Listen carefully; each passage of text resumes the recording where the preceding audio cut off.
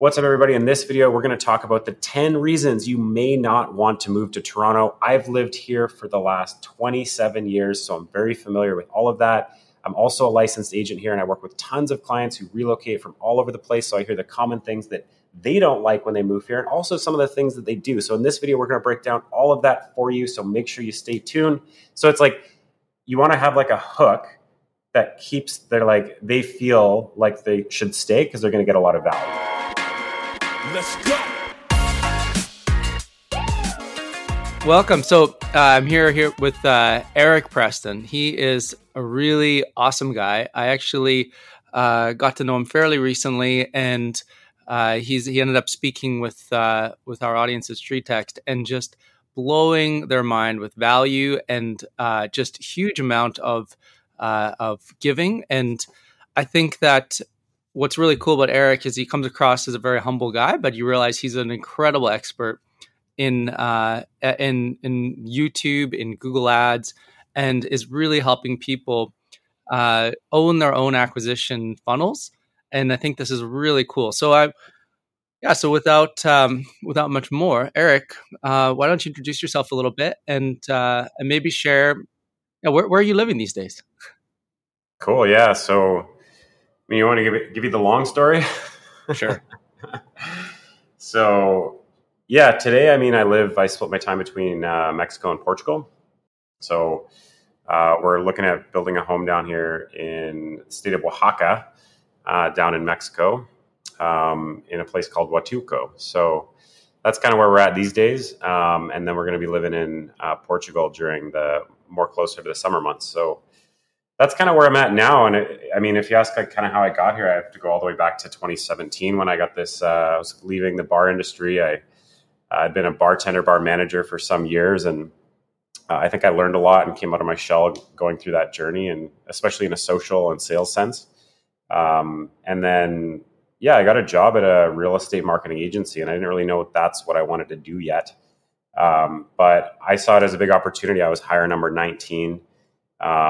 And a really big milestone for me that happened recently was we surpassed that number at agent launch, which has been really, really cool for me. So I was hire 19. I was super, super motivated to get into the world of tech and marketing and things like that. So I was hired under the sales team. I worked my butt off, and, it was only, I think, 7 or 8 months later, the CEO, after I'd kind of been leading the sales team as their number one closer, I was given by the COO an opportunity to take over one of her jobs, which was to actually go out to real estate brokerages and present to their agents on how to run Facebook ads. And so she gave this to me as an opportunity to turn it into like a full-time job. And that's what I did. And I did a whole bunch of unique things. We started running Facebook ads to brokers to book sessions in offices. I started a Facebook page for it. I started collecting reviews. I started prospecting with video and doing all these things that a lot of people weren't doing. And I got to a point where I was doing 4 or 5 per week in-person sessions. And I was driving from Vancouver down to Seattle, down to Tacoma, down to Portland. I'd fly down to California. I was flying Alberta. And at the time, at the peak, we had a sales team of, I think, 17. And what I was doing was generating 35% of top line revenue for the company. And so that's kind of where I really refined my skills as like a presenter, and really learned a lot in real estate marketing from some great people at that company who taught me the ropes. And I was really pushed to learn a lot. And then at a certain point, me and another top sales guy, we started getting our real estate licenses in secret on weekends. And so we were studying after work on weekends. We both got our real estate licenses. We started a real estate team together. We had success right away using a lot of the marketing stuff that we had been learning at that company. And we started running Facebook ads and Google ads, and we started making sales. And then we also decided to start our own agency. So we started our own agency targeting brokers, helping them recruit agents. That grew into us creating a course on Google PPC and helping agents run their own Google ads. That all evolved over time, and we ended up having slightly different interests. And he ended up starting a YouTube channel on investing in Tesla. And I kind of stayed the course and started an actual agents done for you agency. And so that that evolved from when we started. We just started doing Google ads and we got really, really great at that. And that's really what I'm known for a lot of the time in the space, because that's kind of where the core started. Then we added an ISA element, but it was more done for you. And so we were hiring a team of ISAs. We had about 8 of them at the peak. And then they were calling our clients leads and booking them appointments, et cetera, et cetera. And then we realized with that model, there was a big problem. And this is one of the big things I talk, and it's one of our core philosophies, is like, you need to make sure you're aligning incentives in business. And when we were running our ISA program, we were generating leads and our ISAs were calling them, but we were paying our ISAs for booking calls and doing live transfers. But that doesn't align with the incentive of the agent. The agent wants to sell houses. And so that worked, and our business was growing, and we had made a really hard decision at Agent Launch to actually pivot and move from less of a renter kind of agency traditional model into more of an ownership model, which is what we're at today, where instead of doing that, we actually build the Google ads in your ad account that you own it, and we also hire the ISAs onto your team. So we recruit them and then we train them, and we do a whole bunch of other stuff. But that was kind of the pivotal point where we turned into more of an ownership program. And then the ISA can be fully aligned in their incentives with the agent on actually closing real estate sales. And so that was a big shift for us. And that's evolved over time to where we're at now, with a team of 23 and, 150 active clients. And it's been quite a journey, but we're really proud of where we're at today. Like I said, when I was hire 19 at the company I used to work for, we just surpassed that. And that meant a lot to me because, to be honest, I never saw myself doing that. And now that I'm here, I can't see myself not doing it, which is kind of funny. So there's the long version. Oh, I love it. It's so cool. And it's funny. I didn't realize we were so close to living to each other when you were in Vancouver, because I'm up here in Kelowna, which is very close to Vancouver, at least in Canadian geography. For sure. So that's a pretty cool story. And it's been a quick rise, I would say. That's a very speedy journey. One of the things that I'm hearing there, which is interesting, is that especially that last note where you said aligned incentives. If I want to double click on that for a second, just because if you're like a real estate agent listening to this and you have a team and you're thinking, okay, how can I align the incentives better around my own team? Maybe I've got some programs in place and I want to see my agents thrive under me. What would be some things that they could look at and potentially learn from your experience in aligning incentives that would help them to, really help their team maximize their own potential? It's a good question. And I think just speaking to your first point on the quick growth, I think one of the reasons is I had developed this skill where I had done 150 webinars or probably 120, 130 in-person workshops and probably 30, 40 webinars when I was doing that role. So I got good at speaking. I refined my public speaking skills, and that translated really well into YouTube. And so YouTube was what kind of made me successful early on. And I just got really good at YouTube, and I was able to transfer that skill. And I'm a huge believer in YouTube, and we'll get into more of that, but it's been life-changing for me. And I was able to kind of translate that skill quite well. But as far as your question, around aligning incentives, I think there's two things. For us, what we encourage our agents to do is you pay your ISAs a base salary, but then you always give them an incentive on the upside of business. Because I'm a big believer in this, and there's two ways we really encourage our clients to do this. So you pay them a base salary, which is more than enough for them to be happy with as is. I'm a big believer in paying people way over market rate, especially if you're hiring remote, because I think that it's a great opportunity for them to get really invested with you in the long term, and they feel great. They're making good money. There's a lot of upside opportunity. And to you, it's still a relatively low number. It's still a relatively affordable for your business. And so that's why we staff a lot of remote talent. But what we do is encourage you to pay them a really healthy base salary. So even if they made no commission, they have a very livable, healthy wage that's well above average, more than double in most of these markets. And then you pay them a really handsome commission on any deals they actually generate and tee up, so that you and the agent are totally aligned on the end goal. If you're paying your ISA $500 a closed deal, and you're making $10K a closed deal, then every time you close a deal, both of you have a huge win and you can celebrate together, and those incentives are totally aligned. In the other model I was talking about, when they're trying to book appointments, in a lot of cases, these leads need another 9 months of nurture, 6 months of nurture, even 3 months of nurture.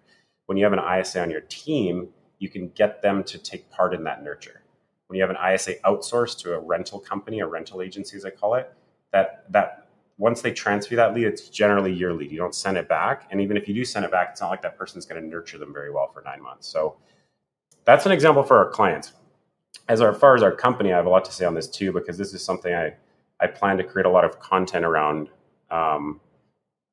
in years to come. But there's very few people on our team that don't have some kind of financial upside or incentive. I would say our average rate we pay our team is well over double what their market rate would be in some cases. And there's generally always some financial upside, because I believe that when you grow and someone's on just an hourly rate, growth means more work for them.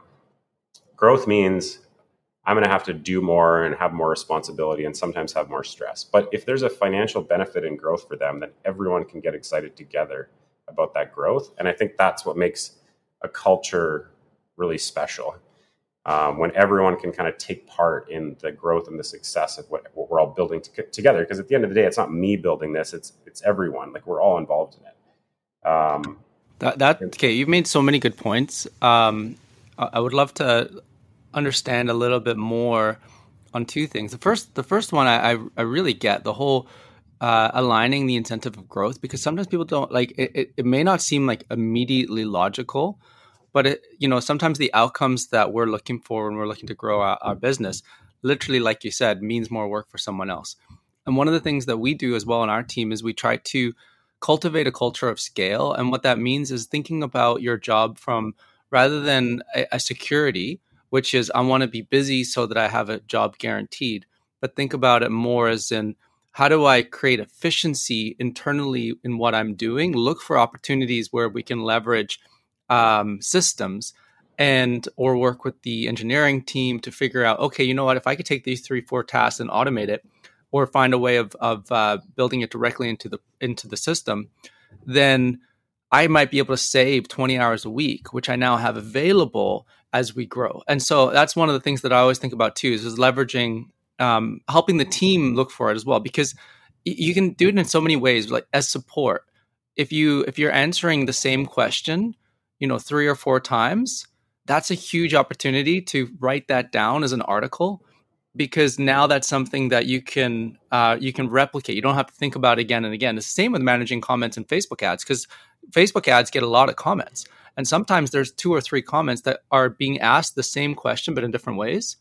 And if you can just figure out what those are, then you've got, so basically the idea there is thinking, okay, how can I use this career path as an opportunity to learn from this growth expansion that we're going through, and see it as something that is beneficial, because now I'm going to have so much more that I'll get to gain from this experience.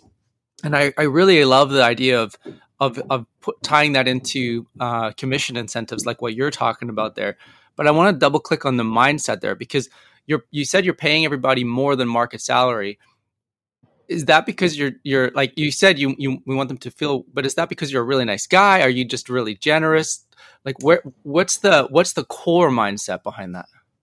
I think I have a very different way of doing things and a very different philosophy than most people. And like I'm in a men's group for entrepreneurs. When I showed them our financial breakdown of what how I'm incentivizing people, they thought I was crazy.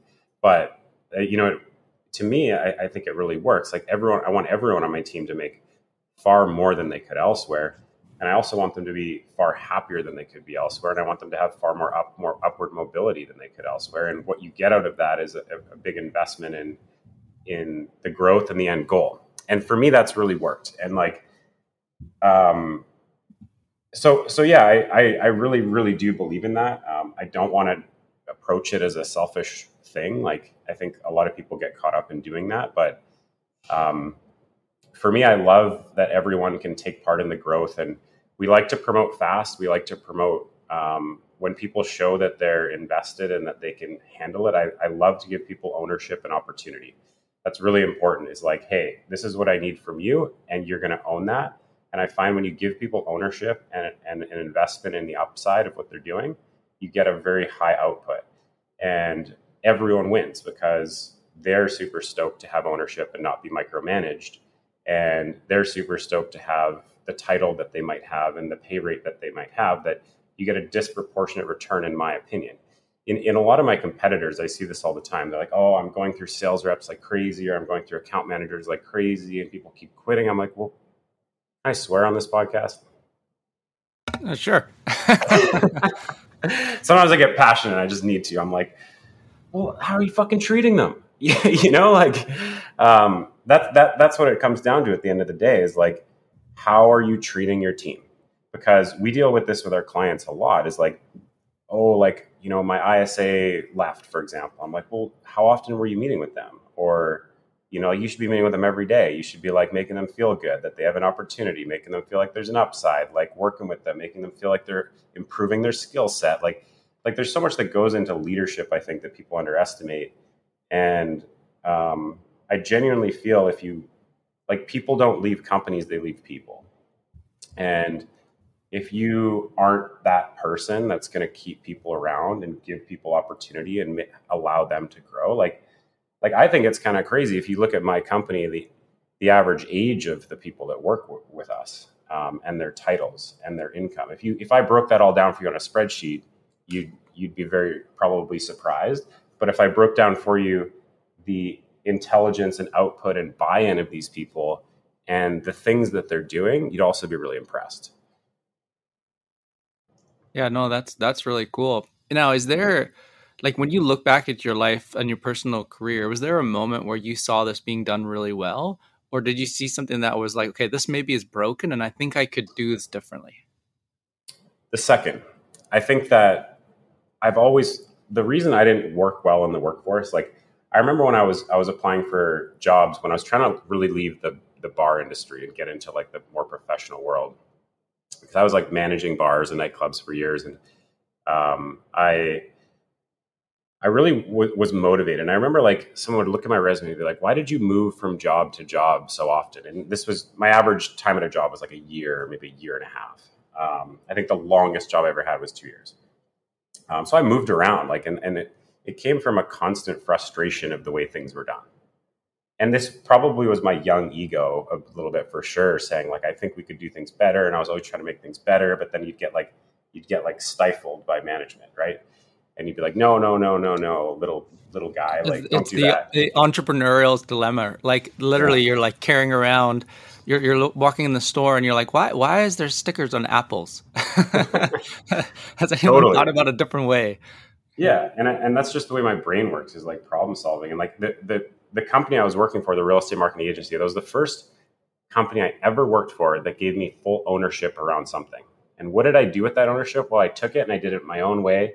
And then it became wildly successful.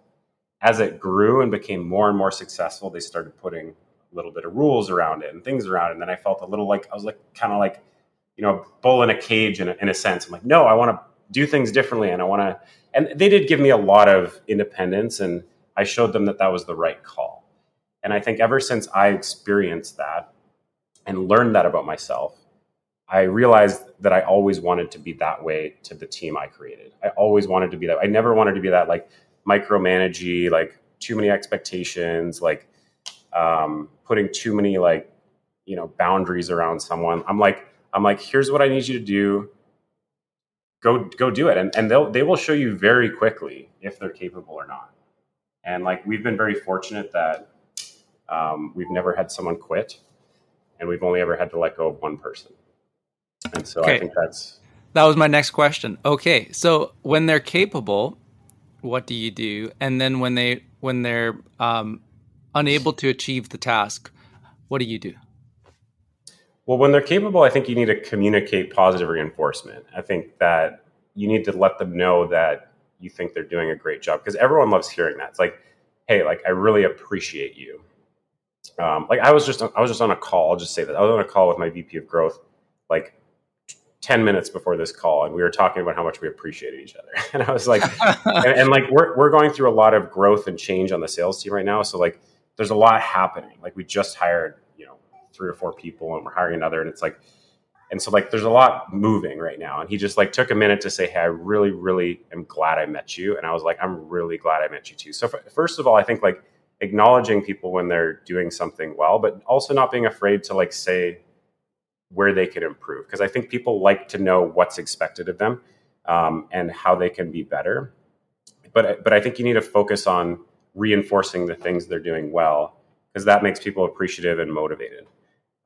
And I think people don't do that enough. Like, honestly, especially men. I think men just have a harder time communicating in some cases. And I think that's something that everyone needs to work on, is like, and that's why I'm in men's groups and stuff like that. Like, that's really important to me.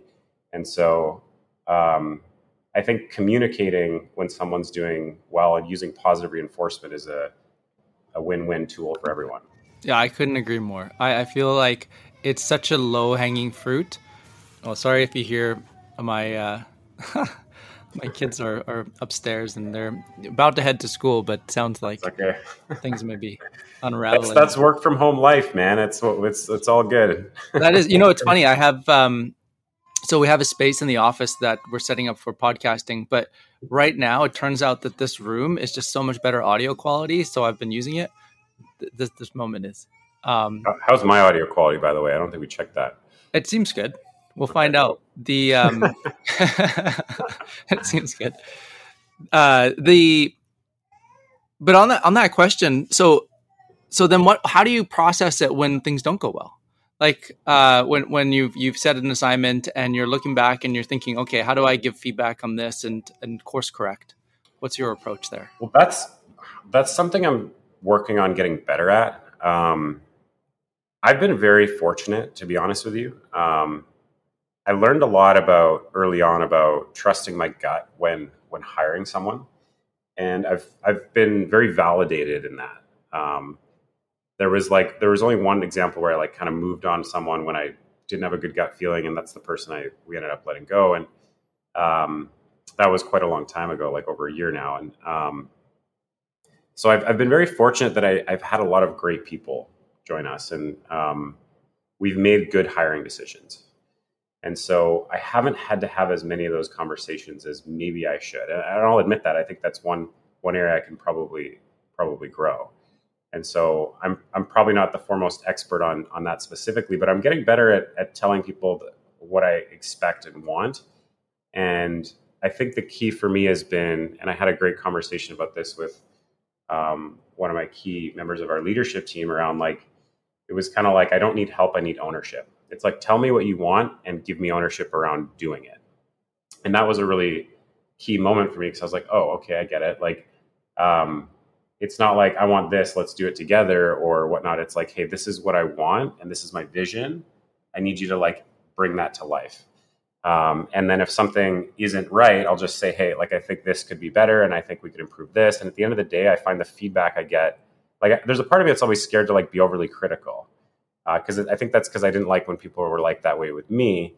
But I'm finding like a healthy balance of how to do that. And just, I think it's important to say when you don't like something or when you think something could be better and not just let it slide.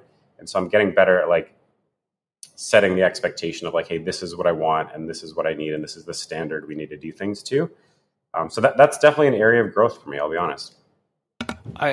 From what I'm hearing, it sounds like you're really good at it. So, sometimes the areas that we're like best at, those are the areas we really invest in growth. So that's good. You think about like a star athlete, they're going to be investing their time to improve in the area that they're the best of the world in. And it sounds like you're actually very good at that. So that is fascinating. So you've got this, and it's one thing I like respect from you about you, even as we've worked together, as I've seen things that you've been providing, and it's like, wow, you're very good. You're very organized, and you seem to be doing a good job of communicating with your team, and you do a good job of communicating with us as well. So you've got a good way of seeming to be clear with what you're saying, but then distilling it down into a framework that other people can implement and execute on. And that's a great That's a really great skill to have developed. So uh, let's dive a little bit into YouTube. I'd love to pick your brain a little bit more on that. So you're absolutely killing it on YouTube. Your channel's doing great. I was just there. Your videos are great. If someone was thinking about starting a YouTube channel today, or maybe they've been kind of playing around with it, but they've never really dove in seriously in it, but now's the time for them. They're looking at 2023 and they're thinking, this is the year I want to really invest in this. Why is it at the right time? Why video? Why now? And when is the right time? When would you say maybe pause this? Well, I think now's the right time. Like if I were to fly home, obviously I don't live back home right now, but if I were to fly home and do real estate, I'd be all in on TikTok and YouTube. Specifically YouTube though. And so I think now's the right time because you're starting to see it catch on. Like more and more people are starting to do it. And I think that's because the opportunity is very big with YouTube, because a lot of people are so scared of YouTube. They're like, I can make an Instagram video, but YouTube seems like too much work. And that's not false. Like YouTube does take more work, but the net end benefit of creating a YouTube video that, like you'll go do a YouTube search, and everyone's experienced this. You do a YouTube search and you click on it for the first video and you realize it was published 2 years ago. You're like, wow, this video has been getting views for 2 years. And that very realistically will happen with YouTube is the amount of time, the longevity of one production lasts a very long time. So the net return you get from one production, yes, it's more of an investment to create it, but you get way more out of it long term. And so, I mean, YouTube is so unique in so many ways that people always like to say it's about subscribers and it's like social media, but it's a totally different animal. You can link to your YouTube videos really easily. When people are on YouTube, they're in like a watch now mode. When people are on social media, they're in like I'm bored, killing time on my lunch break mode. And so you have to address the platform that you're on. And so I think YouTube it's slowly replacing TV, for example. Like I genuinely feel like our generation and the generation behind us is like, they're going to be watching YouTube. They're not going to be watching cable, and so I think that YouTube, even though it's massive, it's only going to get bigger. And I think that the barrier to entry, at least in most people's minds, is very big to YouTube. And that creates a big opportunity because there's not that many people doing it. Like how many agents are doing Instagram? Like everyone. But like how many agents do you know doing YouTube? At least reasonably well? Very few. And so there's a big opportunity in that.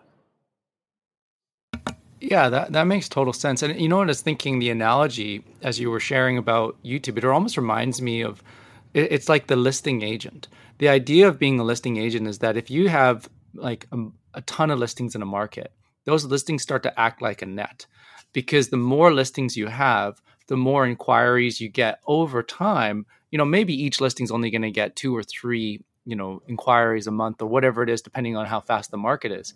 But if you have 30 listings, that adds up pretty quick.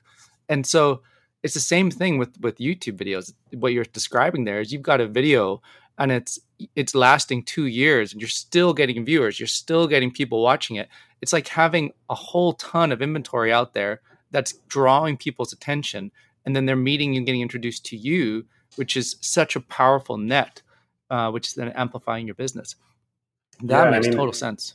Like my YouTube channel gets 100 to 200 views per hour generally. Wow. So that's great. It's crazy when you extrapolate that out to like, imagine 100 to 200 people are watching whatever you're saying, listen to whatever you're saying every hour, regardless of what you do in your day. It's like high leverage. Social media doesn't work like that. You stop posting on Instagram, people stop seeing you.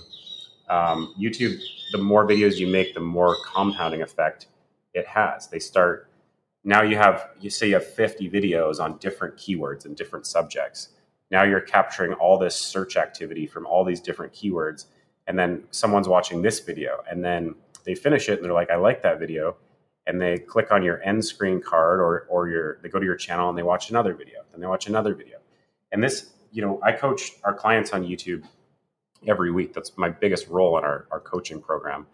And I see this all the time it's like, it just compounds and compounds and compounds. You get to a point when you start getting leads, because it does take time and energy. It's not easy. But when you start getting leads, the people will say things like, I watched all your videos. I feel like I know you. And like, I've had people say this to me so many times, but the quality of leads you get at the end of the day is like, people have already decided they work with you. Unless you totally let them down on that call, they probably already like you and want to work with you. I think so. People like underestimate the power of video at this respect. So one of the things, it's crazy. So we do this mastermind every Wednesday, and one of the guys on the mastermind, he was sharing this, how I don't know, he might be investing in YouTube channel as well, but in this case, he was just sending video through text message. So he had a bunch of people that he had been communicating with, and he thought, okay, you know what? I'm here. I'm sitting outside. I'm at a restaurant. I'm just going to do a couple videos and just share a little bit about what's happening in the market, because I want to connect to them anyways. So he did that. He just filmed these really short videos, like 20 seconds long, and he texted them away. He booked 6 appointments. 6 appointments. He didn't send very many. Like, I think it was like 6 out of 6 basically. And he said that when he went into the appointments, he had already won the listing before he even showed up, because they said they felt like they already knew him. That was just a quick video on text message. So the power of video, you cannot it's so compelling. Mm-hmm. And it's such a simple form, but there's something about the brain where you get to see the person, hear them, it just connects the dots. And so then they get to know who you are. And they're, like you said, they come in feeling like they already know you. Totally. Now it can be a little bit disarming, right? Because now then they meet you and you're like, wait, I don't know you yet. Well, this is one of the great things about YouTube specifically, is like, if you start, and this is what we teach our clients all the time, is like, deployment is the thing people miss. Like, yes, you can create videos and you can host them on YouTube and then you can put them on social media, but how are you deploying them? Like you just said it, texting it to someone can be really powerful. So imagine this, say you're doing, like a lot of our clients are doing street text Facebook ads, and we're running their Google ads. So they're getting a bunch of leads, and those leads are going to their website and they're searching for homes for sale. Now imagine you're a consumer and you're searching for homes, let's say Kelowna. Let's say West Kelowna, a more specific area. And then I text you a video, say, hey, Jonathan, I noticed you're searching for homes in West Kelowna. I actually just made a video on my favorite neighborhoods in West Kelowna. I thought it might be helpful for you at this stage in your journey. Like, how good of a proactive outreach is that? Say, oh, like, why? Who wouldn't watch that? You know, it's like, you're right. I am looking for homes right now in West Kelowna, and you just made a helpful video. So I'm going to watch that video, and then next time you call me, I'm probably like, oh yeah, I watched your video. I thought it was really helpful, and they're super warm with you, right? Because they're in the process of looking for homes, but they're also in the process of shopping around for agents. And how do you stand out?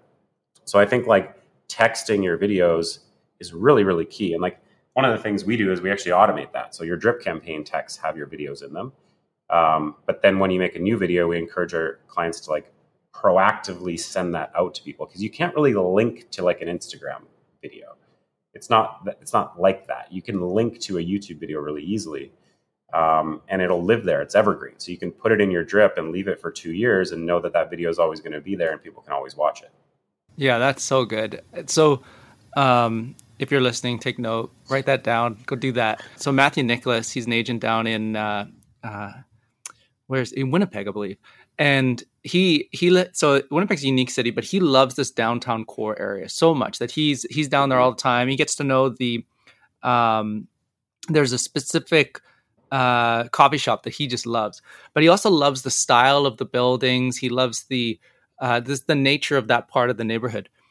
And because he knows it so well, I just think, man, this would be a great strategy for him, because he loves to introduce people to it. Like when he finds out, whenever somebody's like, oh, I'm looking to buy in this part of the neighborhood, he gets really excited because he's like, oh, I love this neighborhood. I want to show you more of it. So I can see that being something as well. If there's a neighborhood that you really love and you're thinking, okay, maybe I can create a video of why I really love this. Maybe introduce them to a few businesses in that neighborhood, places that maybe they haven't even considered checking out because, you know it really well. Maybe there's a hike or a walk. Sometimes there's like paths between places that are hidden that nobody knows of. Share something that's cool, maybe surprising. And then you're creating something that's really valuable. But then, of course, if I want to work with someone, I want to work with someone who's as excited about the thing that I'm working towards as I am.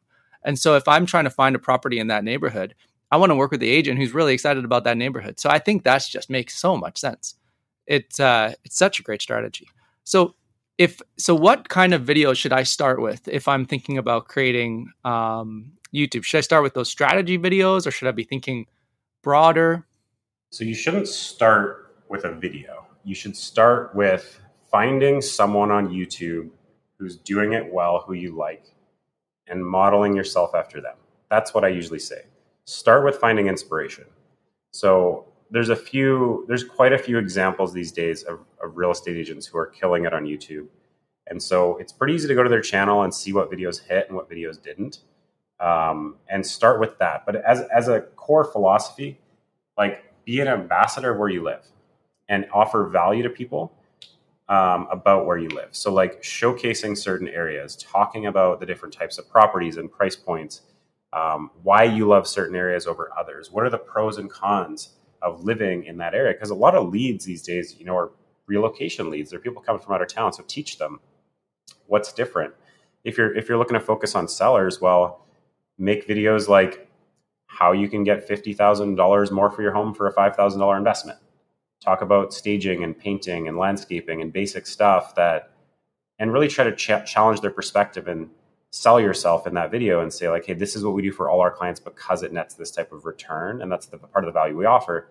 But at a broad stroke, just be an ambassador of your area. That could be interviewing businesses. That could be just talking about the different neighborhoods, the different areas. And you can even use kind of negative bias videos, or ones that get a lot of attraction these days. Like, how you want to do this is kind of like 5 things I wish I knew before moving to Kelowna, or other ones like don't move to Kelowna, BC. And then you can still, a lot of people are scared to make. We want to keep it a secret. Except for the secret's out.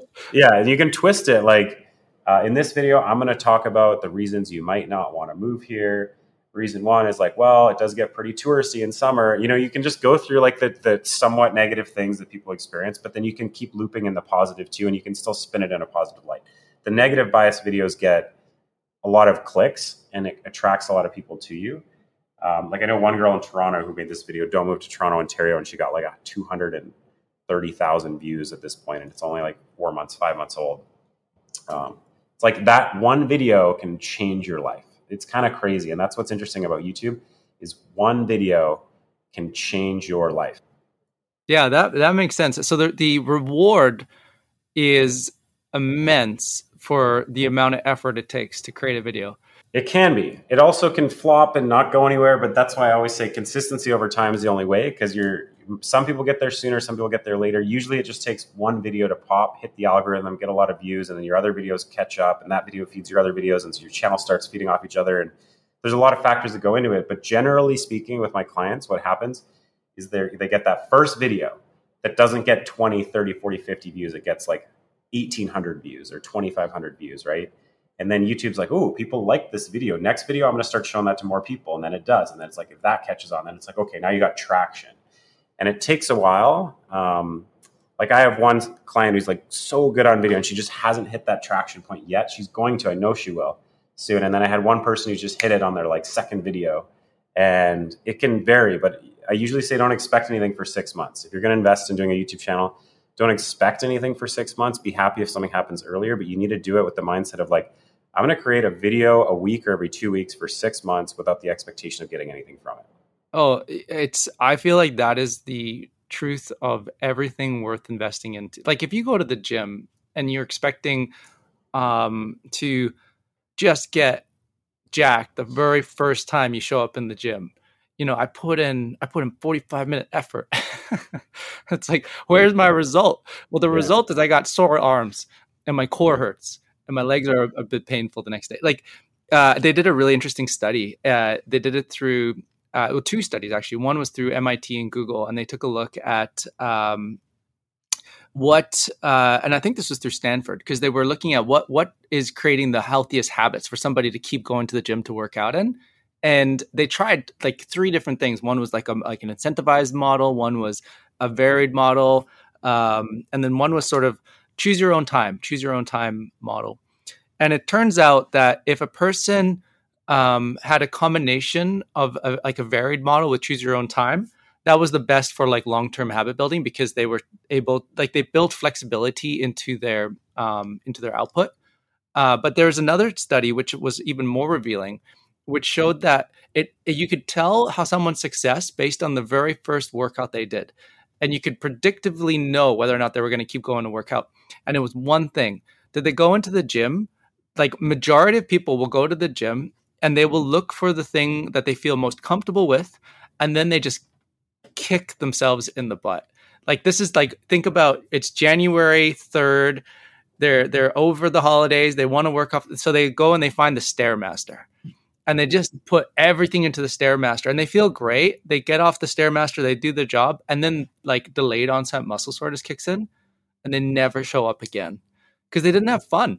It was just like, it wasn't worth it. But the person that goes to the gym and picks something that they really actually have fun doing and maybe doesn't even work out that hard, they are the ones who stick with it forever. And they are the ones who end up rising to the point where they're now doing marathons and all that other stuff because they found something that they enjoyed doing and they were having fun. And with YouTube, it sounds like it's very similar, where it's like you got to kind of get into this mode of, I'm just going to go to the gym. I'm just going to have fun with this. I'm going to play around. And the results will show over time. Like the results are inevitable as long as I keep going to the gym, but I'll keep going to the gym as long as I'm having fun. And so we almost have to like rewrite our brain reward mechanism from seeing the number of views as being having fun, as it is just, am I seeing progress? Am I getting, am I getting those videos created? Did I get to meet somebody cool making that video? Maybe I met a new business. Learning to enjoy the journey, and because videos can be fun if you, like in our program, we give them all the tools to make the video, the scripts, the process, everything, but then I'll watch all their videos and give them critical feedback. So that process is fun because they get like a mentor who's going to guide them through it. And when you're just soloing it, it can be tough. I'll add another one to that though, which is I completely agree. And I've spent a lot of time in the gym myself. And one of the things I've battled in my life journey is when I was younger, I was actually overweight. So I actually had to overcome that towards the end of high school, leaving high school. And so I had to go through this journey for the first time of really getting committed to working out. And one of the things I learned very early on is like, yes, it's more likely you're going to stick to it if you enjoy it and it's fun, but it's also hugely dependent if it's convenient or not. So like if the gym is a 30-minute drive away, most people will never go. So I developed this philosophy where like I wasn't close to a gym. I tried going to the gym and I just never stuck to it because I was always driving there. So I just took up running. And so I developed this philosophy of like, Eric, just put your shoes on. Just put your shoes on. Just don't think about anything else. Just put your shoes on. Because when you put your shoes on, you're not going to take them off.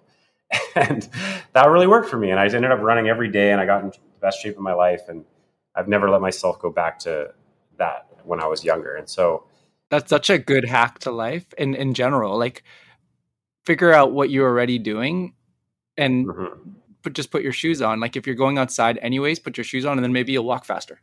Yeah. And every time I've looked at a place to live or something, I've always tried to be close to a gym because I usually get super committed to the gym and I'm very self-motivated.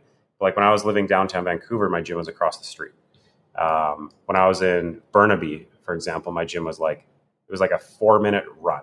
You know, it's like I for me, at least, I always need it to be convenient. And this is what I teach people about YouTube is like, set yourself up for success. If you look at me, I'm sitting in front of my camera right now. Right. And so if you want to make videos, you need to like build yourself a setup so that you can walk into that setup and film. And you need to have a script that you can work from so that it is convenient to do it. And that it's never going to be convenient right away. But if you start obsessing over equipment and all these details, and every time you go to make a video, you're always like building your setup, it's not as convenient. You're not going to do it as often.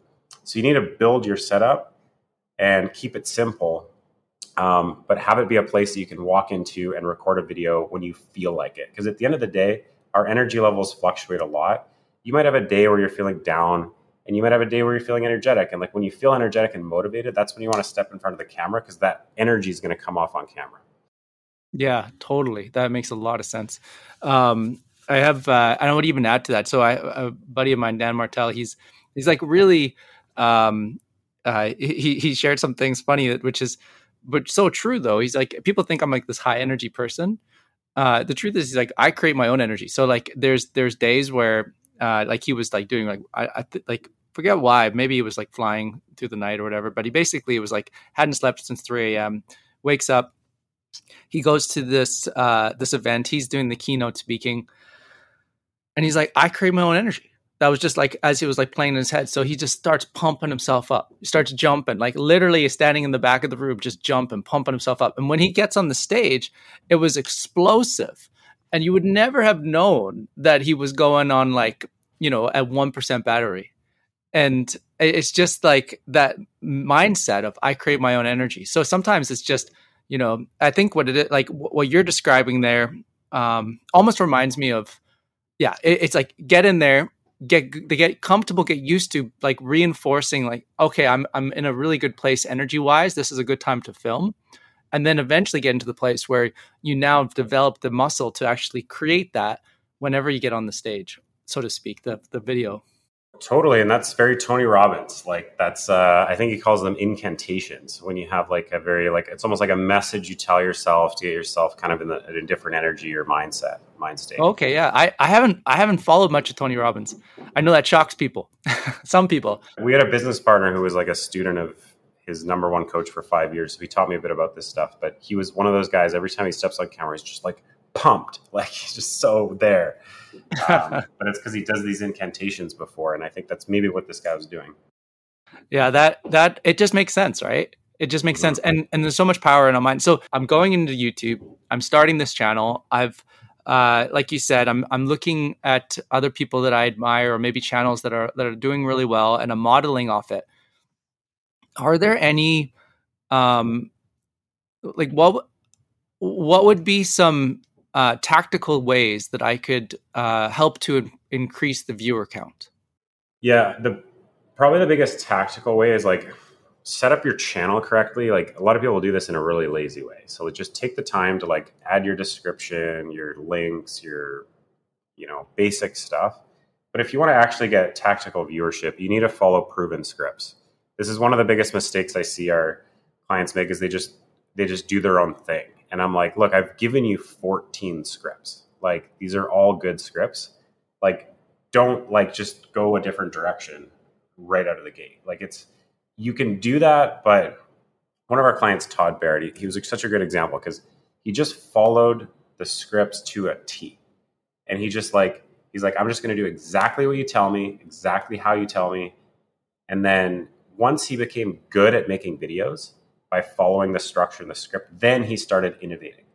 And some of his videos he's innovated on have gotten the most views because they're unique to his market. He's in Hawaii. So like, he did a cool video on like property pitfalls in Hawaii. And it was like talking about lava zones and like things people usually have never heard of. And that got a lot of engagement because it was like really unique. But like terrifying.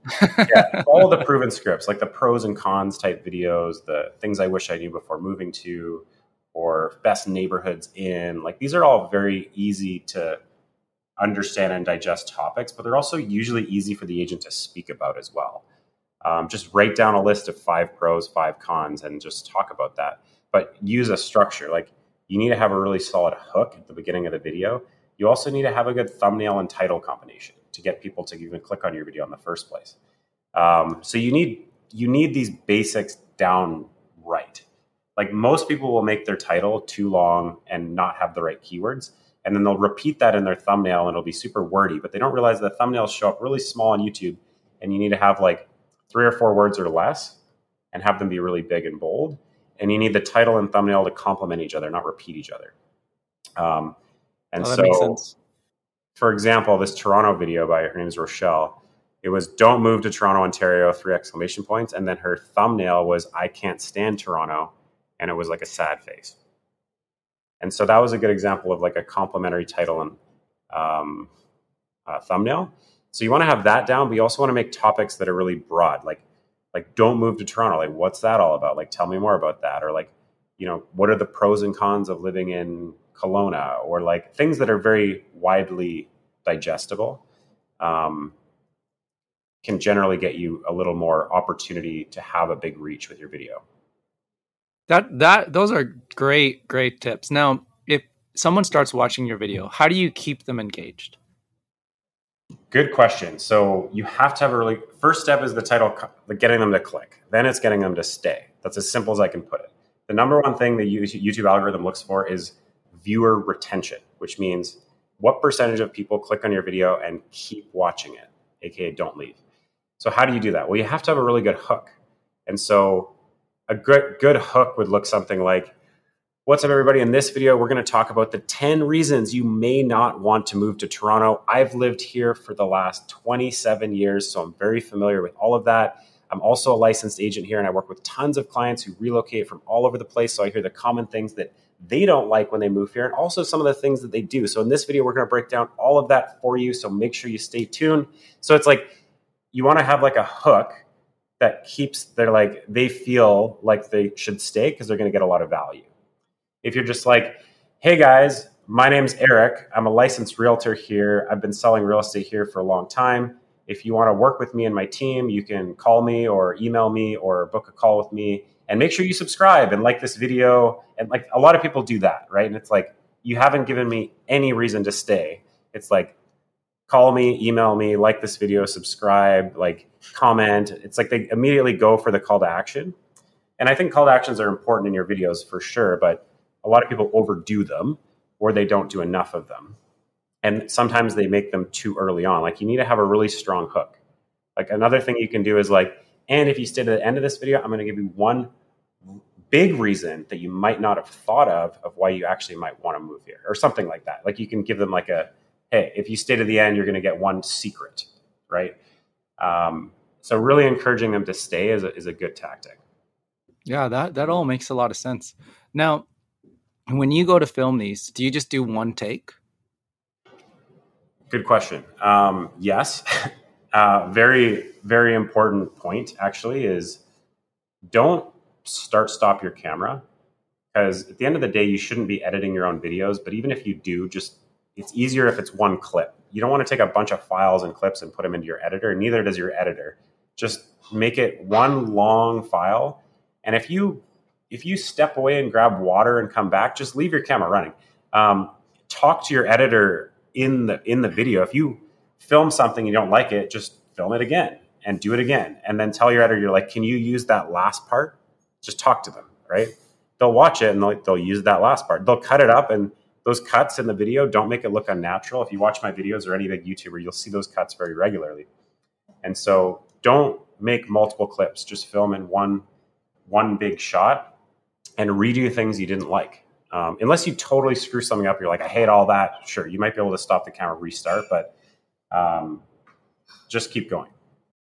Yeah, that's really practical. So if anyone out there has done like YouTube videos, you'll know what that feels like. So if you try to film yourself, or even if you're trying to film for Bomb Bomb or something, it's like the retake madness. Yeah. It can kick in. And like we'll see people post on the Insider group, on our Facebook group, and people will be like, wow, I did like 20 takes. What do you guys think of this one? And so what you're saying is don't do that. Just do one take. And you're probably going to find that the longer you are doing that take, the more natural it's going to feel. And then that's what the editor needs to get in front. One of the things I've heard from people, although I think I'm hearing it less these days, is they're nervous about being on camera. I think Zoom has helped that a lot, just because everybody's getting used to it. But I did hear someone say this, and I thought it was good advice. It's like, she said, you are what you look like. You are what you sound like. And so when people see you on video, it's the same as if they're going to meet you at the coffee shop anyways. They're going to be meeting you at the office anyways. You might as well give them an opportunity to meet you online. And it's the same person. And so that there's that like fear of taking the video or getting out front. Maybe it's the missing step for your business. Just know that like you are normal and other people watching you are normal. And so you're going to like the good parts of you are going to come across on video.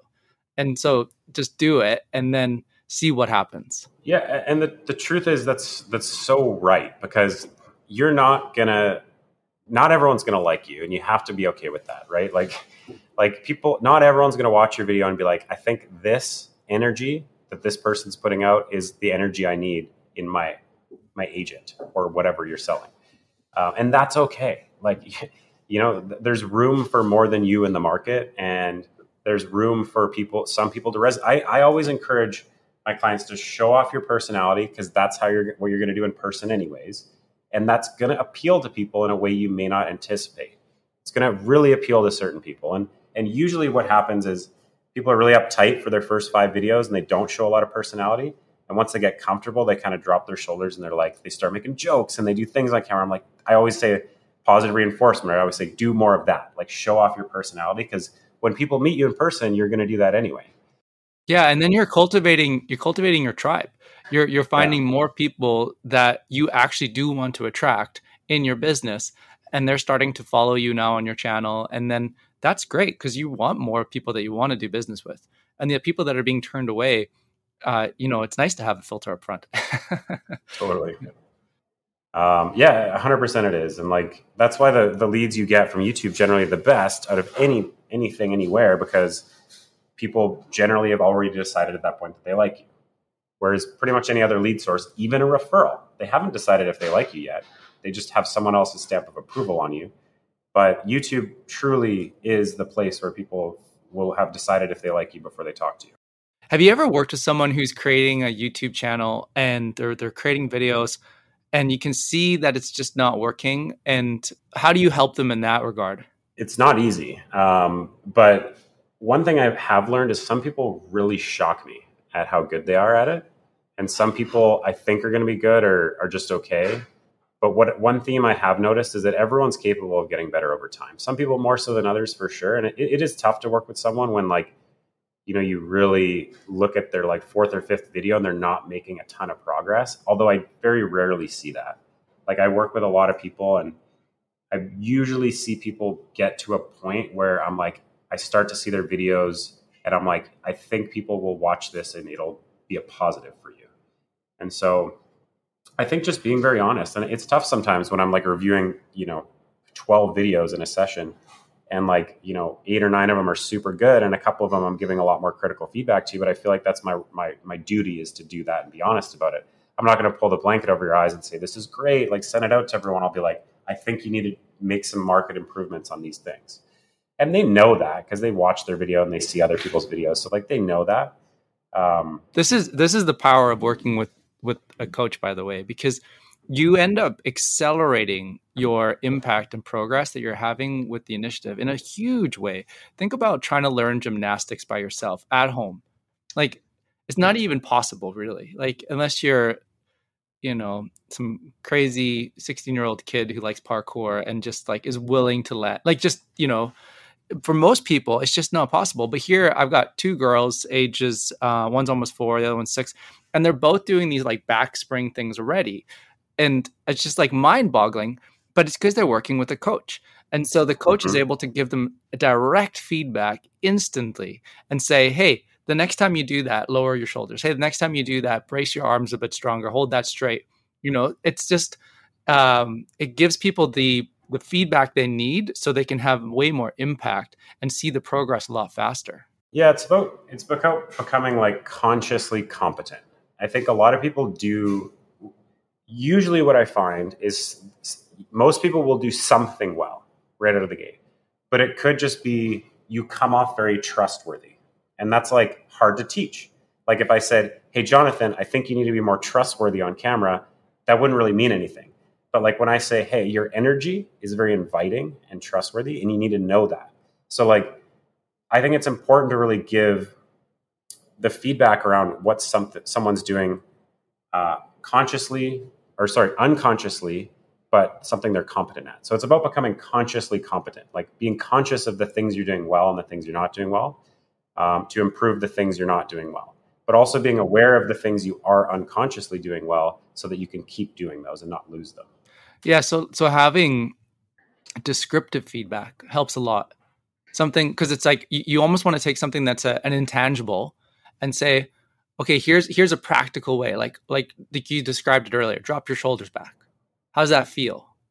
Does that feel better? Yeah, it does feel better. So now try that this time. You're really inviting when you smile. Try smiling when you speak. How does that feel? Great. So it's like you're giving this more tangible feedback versus, maybe he came up a little guarded or whatever it was that was being said. So I think that's really wise and really good. If someone's listening to this and they're thinking, okay, this sounds really interesting to me.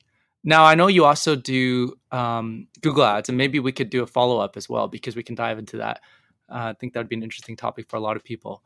But if someone's thinking about this and they're like, I would like to do more on video, I really do feel like this is the right time. I agree with you. I think it's definitely not too late, but it's getting there. Like jump on, like, I think people should be investing their time in this sooner than later. How would they get a hold of you? Where do they find you? Yeah, so there's a few places. You can obviously check out my YouTube channel, which is just Eric B. Preston.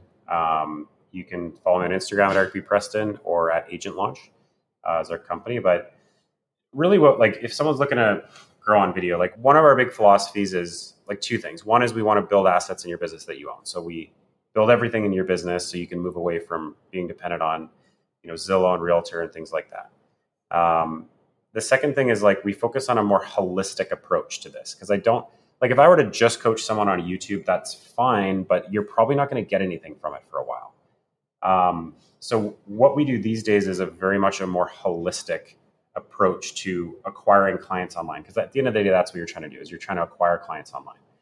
So we do the Google Ads build and management at a really high level. We set up their follow-up boss with their action plans that we've built. We set them up an internal communication program. We hire them remote talent. We train them. We coach them on video. We edit their videos. We build them brand assets for their videos, like literally transitions, like graphic loops and things that are really hard to do. Our editing team will actually do that for you for 6 videos. So there's a lot we do. So to work with Agent Launch, that's got to make sense. And it's not for everyone. We don't really piecemeal what we do per se, but the reason we don't do that is we tend to focus on, if you really want to acquire clients online, you've got to do a few things well. And most companies will not tell you that because they don't actually have the support to do a few things well. But I think that's really where we focus. So you can just go to agentlaunch.com, click on the link there and apply to work with us. And you can book a strategy session and we can see if there's an opportunity to work together. Oh, that's so good. Well, I hope everybody takes this opportunity to reach out to you. And Eric, I just want to say, such a pleasure. Really appreciate it. And yeah, you really do. You share a lot of really good, actionable value. And I know on behalf of everybody who's listening, that's really appreciated. So thank you so much. Yeah. Thanks for having me, man. Maybe till next time we'll do Google. Yeah. I'm looking forward to it. Let's go.